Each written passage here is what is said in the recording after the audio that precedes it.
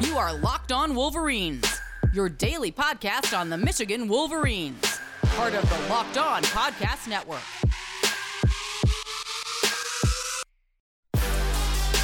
It's Tuesday, and we have a week and a half before Michigan kicks off against Minnesota. We are almost to game week. I don't know if you all are excited or not. I hope you are. Locked On Wolverines podcast, part of the Locked On Podcast Network, where it's your team every day. I am your man on the ground, Isaiah Hole, publisher of Wolverines Wire through USA Today Sports Media Group. And Jim Harbaugh had his radio show yesterday between him and Brian Jean-Marie, who both spoke with John Jansen, and some of the other interviews we've had all week. I think we kind of have a good idea of what the starting lineup might look like. So we're going to examine that up top, and then after that, we're going to get to some of the backups that I think we can expect to see. Again, based off of what was said, we'll finish out some things I like and don't like about the Michigan-Minnesota matchup. And I'll be honest up front, it seems a little bit more daunting than I thought going into it, but we'll see. Anyway, let's get to the depth chart. This might not take very long because I might just roll through it, right? But we'll talk about everybody a little bit. So based off of kind of what we've heard from Harbaugh, from some of the position coaches throughout the last couple weeks through fall camp, now that we're almost done with fall camp and into the actual game week, which will be less than a week from now, here's who I think we can basically pencil in. Again, pencil in, eraser, still intact. Things can change. But just kind of based off of what we've heard from some of these people, I think we have a pretty good idea. I went with the 12 personnel here. So as the starting. So one running back, two tight ends, one running back, two tight ends, two wide receivers. And that it goes as follows. Quarterback Joe Milton. I don't think we have a lot to discuss there. I think we all kind of are on the same page. Now, it's funny because like my writer Brandon Knapp wrote why Joe Milton is a different kind of quarterback for Michigan, and the comments are, I'm tired of the hype. It's like, well, guess what? You're going to have hype. That's what happens in the offseason. If there wasn't any hype, people would be like, why isn't there any hype? This is getting ridiculous. This is getting to be absurd. Why is no one talking about him? We're doomed to fail. This is the time when you can't have hype, especially because they're going to tell us, the media, what they see, what they think, all of that, and we're going to relay that. That is our job, so that is exactly what's going to happen. And yes, there are some doomsayers out there that are like, out there saying things like they're hyping up Joe Milton, even though he's had a bad completion record while in high school football. Guess what? High school football is different than college football. It just is. Some guys are amazing in high school football. They get to college and flame out, and vice versa. I think the biggest telltale thing is that Dylan McCaffrey is like, I have a free year at Michigan. Guess what? I'm not spending it there. The job is clearly not going to be mine. Goodbye. Pretty sure he already has his degree in hand, or at least would by the end of this year. He'd be able to transfer anywhere without sitting the year out. The fact that he's like, you know what? I'm peacing. Bye. See ya. Tells you, I think, everything you need to know about Joe Milton. Running back is too close to call. I'm sticking with Zach Charbonnet. But, it pretty much sounds like, you're going to see all of them. You're at least the four that we've been talking about. I'm sticking with Zach Charbonnet, but that doesn't mean that he's going to play 100% of the snaps. He might get 50 one week. He might get 70 one week. He might get 30 one week. Hassan Haskins, Chris Evans, and Blake Corum all are going to figure in. Wide receiver, Ronnie Bell. I don't think that's any surprise. He leads Michigan, comes back as the guy who led Michigan in receptions and yards last year. I'm pretty sure you can close the book on Nico Collins at this point. Wide receiver number 2, I went with something a little different. I went with Mike Sainristil, just kind of based off of what Jim Harbaugh had to say about Mike, well, just kind of what we've heard about Mike Sainristil recently, and the fact that we obviously we got him and Giles so far this offseason, but here's what Harbaugh said yesterday about Mike Sainristil. I believe there's 2 places where he talked about him. He said he was the second guy that Harbaugh mentioned when asked about the wide receivers yesterday. He said Mike Sainristil has had a tremendous offseason and early camp, practicing really well. Then he went to Roman Wilson, Giles Jackson, Jake McCurry, Cornelius Johnson, so on and so forth. Then later, the 3 sophomores, Mike Sainristil, Giles Jackson, Cornelius Johnson, are all really good and are playing. Talked about Roman Wilson and AJ Henning, and they said Mike's really improved his blocking, maybe our best blocker on the team. He's also got last year, Mike can really go. He's really fast. You can see the fresh legs and separation. Giles has that and then some probably. So that to me is, maybe a coin flip between Mike and Giles. But either way.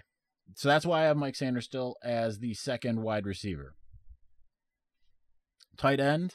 I have 2 tight ends. I have Nick Eubanks and Eric All. We've heard mention of Luke Shoemaker, but we haven't heard much. Eric All is the guy that's getting a ton of hype. Then the offensive line, which I think there's still some question marks about left guard, but I think the following are pretty close to set in stone, if not set in stone. Left tackle, Ryan Hayes. Center, Andrew Vistardis. Right guard, Andrew Stuber. Right tackle, Jalen Mayfield. I think that's pretty much set in stone. Left guard, I stuck with Chuck Filiaga, but it seems like him or Trevor Keegan.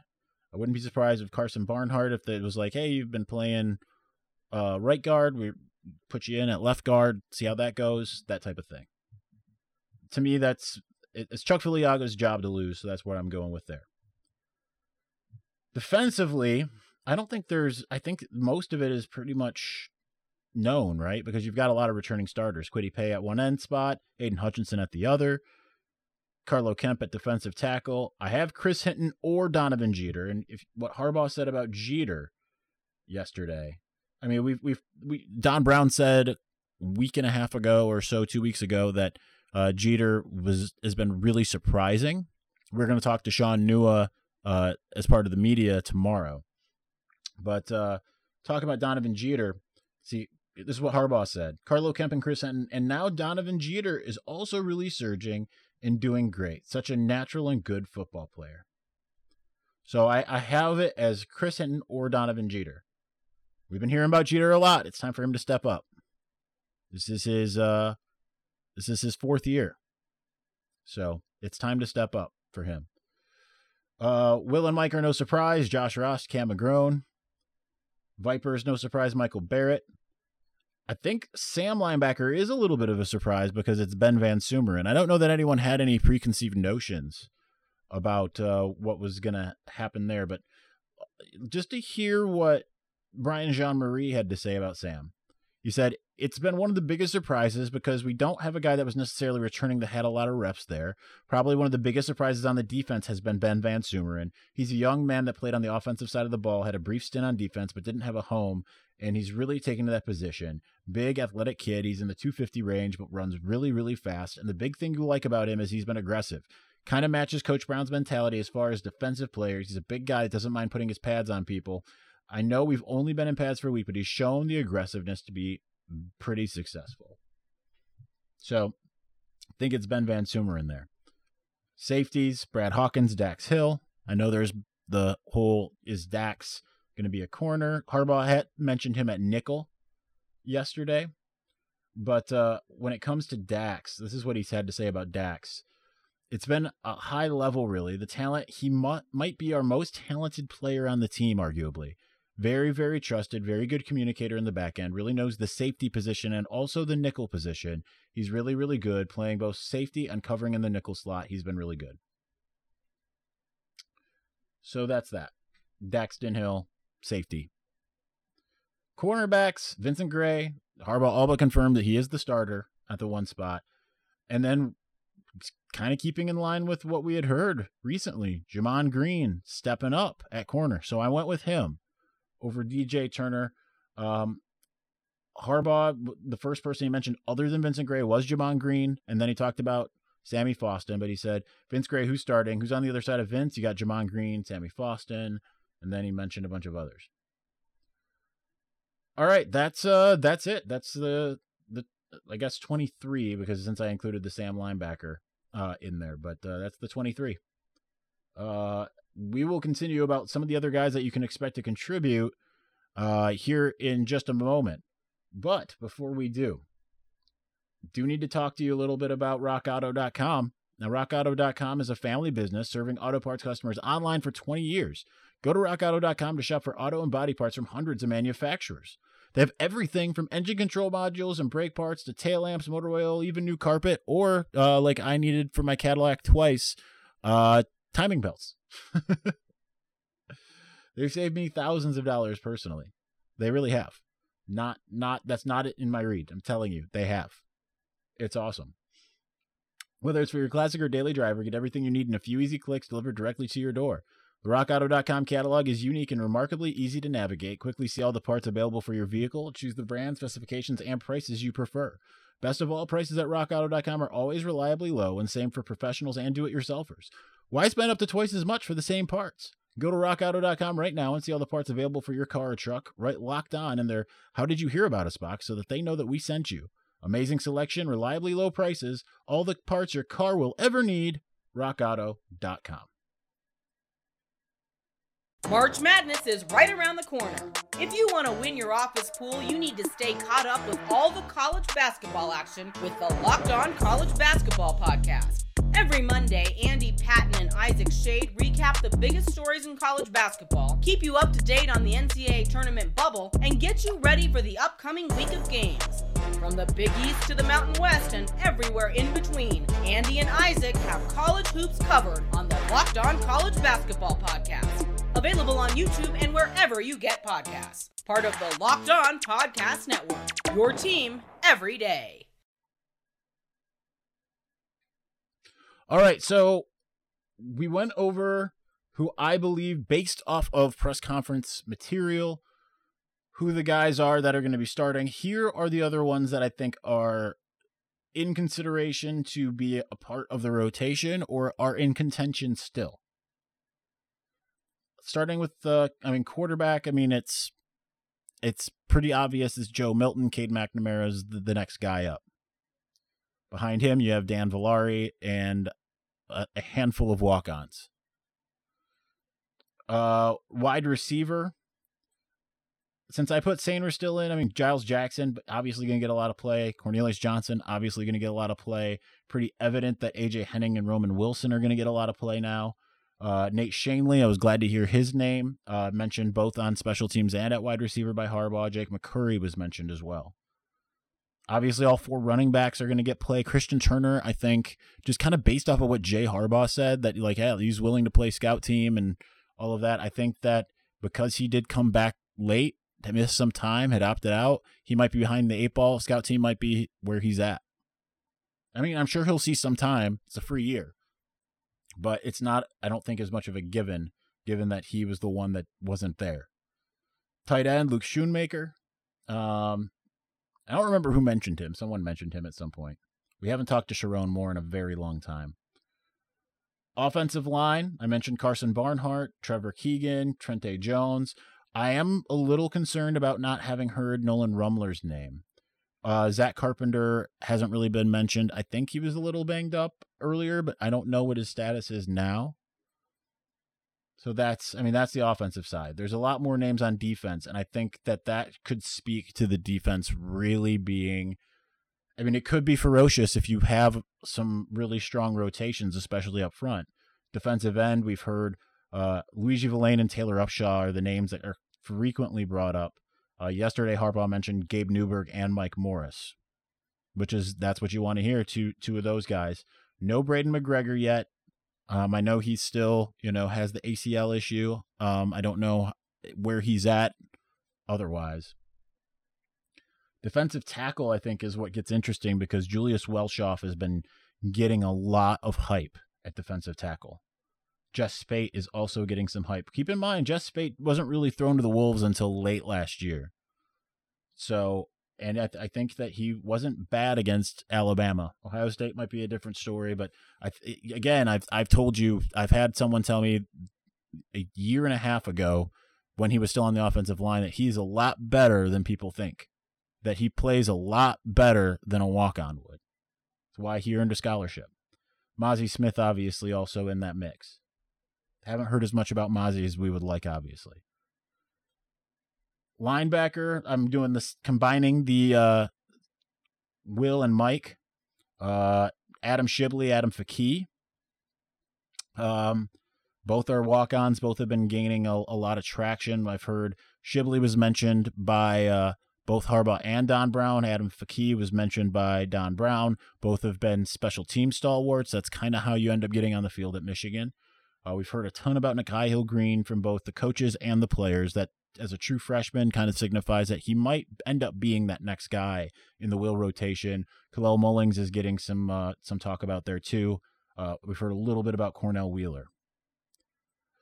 Viper, Anthony Solomon and William Mohan. William Mohan, the things that Brian Jean-Marie said about William Mohan is the most exciting. Like, Don Brown talked about him a bit.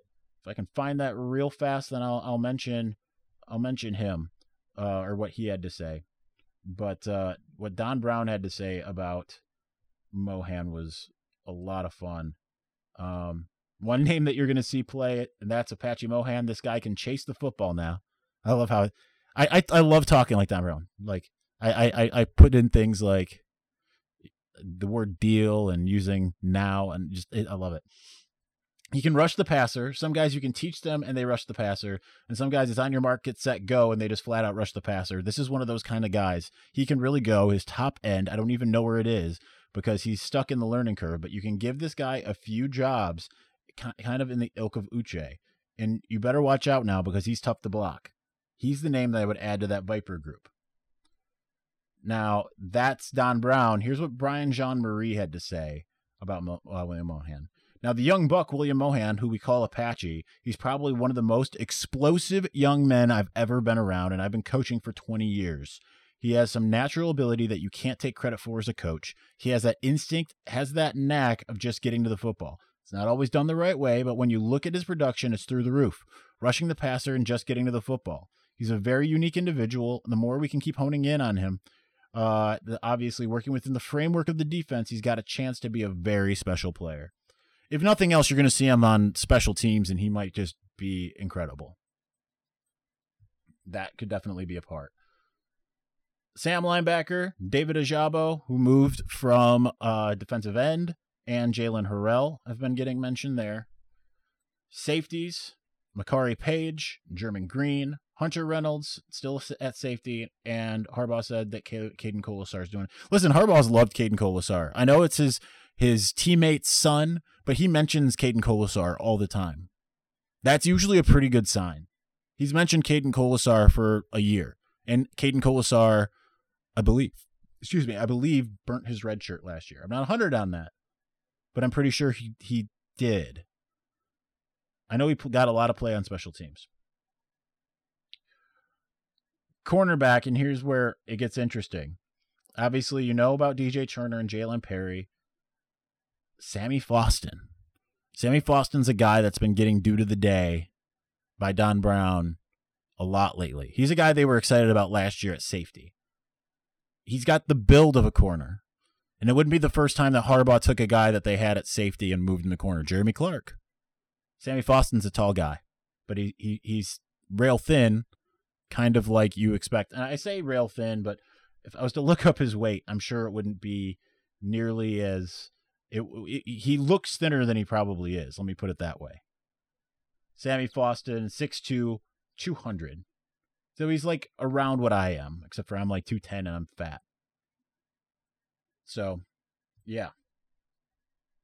He had gained 5 pounds this offseason.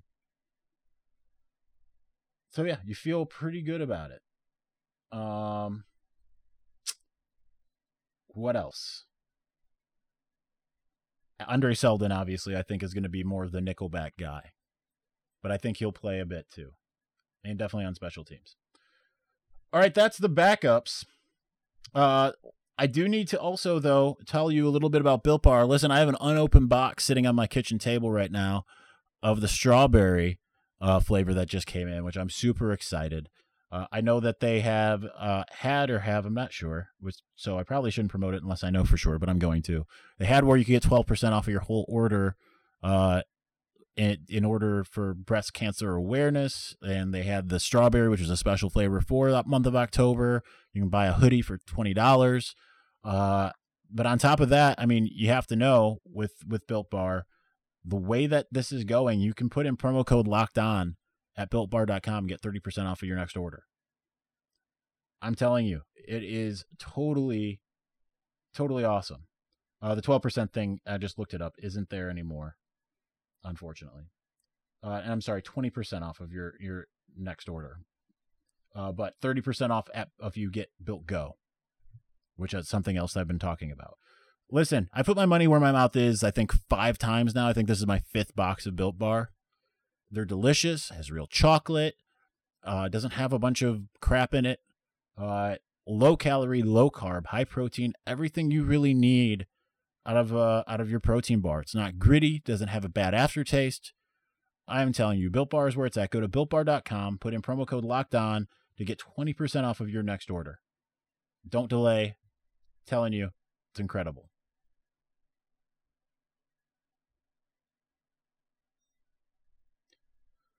All right, let's finish out talking about Minnesota because that's coming up sooner than later. Found out I'm probably going, which is not what I anticipated just given this year. So I'm curious to see how that goes. They're going to be driving because flights are like $400 and I just don't want to. Rather spend 10 hours in a car than 2 hours at an airport and then 2 hours on a plane and then hour after that and Ubering, all that stuff. So anyway, I love doing the inside baseball thing, just telling you what my thought process is with all this stuff. There is actually, I have my likes, my don't likes, and one whatever, but my likes are longer, but I kind of feel like the more I look at it, and this is my first like, they're kind of a mirror image of Michigan in a lot of ways. Michigan had some tougher games last year than Minnesota. I don't think that that's any kind of surprise, really. You know, like, let's look at who Minnesota played just to get a refresher. Minnesota in 2019, they ended up playing 4 ranked opponents. The first one being Penn State, who they beat at home. They played at Iowa. They lost that game. They hosted Wisconsin, and they lost that game considerably. And then they beat Auburn on New Year's Day. So that's Minnesota. Michigan, conversely, obviously had a much tougher schedule. Wasn't necessarily, I mean, they have 2 more ranked opponents than Minnesota. They also lost to Wisconsin, very similar end score, except Michigan was on the road compared to at home. Michigan beat ranked Iowa. Michigan lost to ranked Penn State. Michigan beat the tar out of ranked Notre Dame. Michigan got destroyed by ranked Ohio State. And Michigan hung in there for about 2.5 quarters against Alabama before losing. So one of these things is not like the other. 6 ranked opponents compared to 4. When you look at that, Michigan had look at the FBS, the football 1A or whatever. Michigan had a 4-4 record against teams with a winning record. They beat every team that didn't. Minnesota, conversely, I don't have this written down because I have all these other things written down and then I go on a train of thought. Versus winning teams with a winning record, Minnesota was 3-2. So they played 3 less games, but they were 7-0 against teams with non-winning records. So this is a very similar deal. But keep in mind, like, Minnesota played South Dakota State, Fresno State, and Georgia Southern to open up the season. And they really struggled in the months of August and September as the season was getting going. All of those games were by one score until they got to Illinois. 28-21 against South Dakota State, FCS program. 38-35 at Fresno State. 35-32 against Georgia Southern. 38-31 against Purdue. So it took them a while to get going, but once they did, I mean, you're looking at blowouts against Illinois, Nebraska, Rutgers, Maryland, one-score win against Penn State, a loss by one score to Iowa.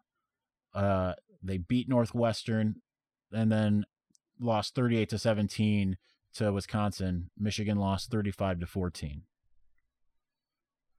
So just to kind of give you the perspective of what Minnesota was last year. They return a lot to my knowledge. I haven't looked at the college press box yet, but they're very close to being a mirror image of each other, especially they're within one spot in total defense, rush defense, pass defense. They're only 3 spots away from, this is my whatever, I'm just going to get to it now.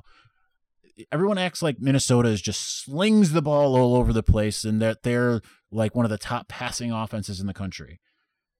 They were 47th in the country last year. Michigan was 50th. If Michigan would have had a more, favorable conditions against Notre Dame, maybe Michigan's right where Minnesota is. To give you the idea of where Minnesota actually is. Strength of schedule, I mentioned, Minnesota was 22nd in the country. Michigan had the 4th hardest schedule in the country. Michigan probably has the hardest one in the Big Ten East and second behind Nebraska this year. Here's an interesting thing, though. Defense for Minnesota has not been very good at home. I mean, it was okay, but they were way better defensively on the road. I would bet that for Michigan, and I don't know offhand, I'm going to look this up while we're doing it. I would bet for Michigan that it was probably the opposite. So Michigan actually was 21st in defense on the road or on a neutral site. At home, I think I'm wrong. Nope, 12th. So right about, they were pretty close to even. Like I mentioned, Minnesota in the opening month, the defense was 40th in the country, which is, still upper third, but still. Offense was 83rd. Granted, Michigan's was 81st, but I think a lot of that had to do with the fact that they were turning the ball over like it was their job in the first month of the season. Michigan can not turn the ball over. Good things. Minnesota and Michigan were relatively even in turnover ratio by the end of the year. Minnesota was 49th on stopping teams on third down. Michigan was much better than that, 18th. Here's where Michigan maybe has its advantages on special teams, and I didn't look at their return game because I forgot. But 122nd, which is almost dead last out of 128 teams or 130 teams, I don't remember exactly, in punting. Michigan was 39th in the country. 79th in kickoffs, Michigan was 37th. So these are all things that I think are positive for Michigan. Things that I don't think are positive. Minnesota was one better than Michigan in total defense, 10th in the country. Their defense was really good. 9th against the pass and 23rd against the run. So really, really good in both metrics. 7th best offense in the country versus ranked teams. 7th. They play ranked teams, it comes on, it comes alive. They do good. Again, they only played 4, though. Michigan played 6. And they're 8th in the country in third down conversions offensively. Michigan was in the top of the bottom half, 74th in the country. I still have Michigan winning a nail-biter because I still think Minnesota ain't played nobody, Paul, but it is the season opener. And there are going to be no fans there, which benefits Michigan. So night game, you're not going to get that juice from the fan base. If you're going to have a night game at Minnesota, you might as well have it without fans. And keep in mind, Michigan is, I believe I saw 9-0 playing at night in Minneapolis. So that's that. All right, we are out of time. We will be back tomorrow, I am sure, discussing what Sean Nua had to say. I'm sure we'll do some clips and stuff like that. That'll do it for us today. Thanks for listening to Locked On Wolverines. Talk to you soon. Peace.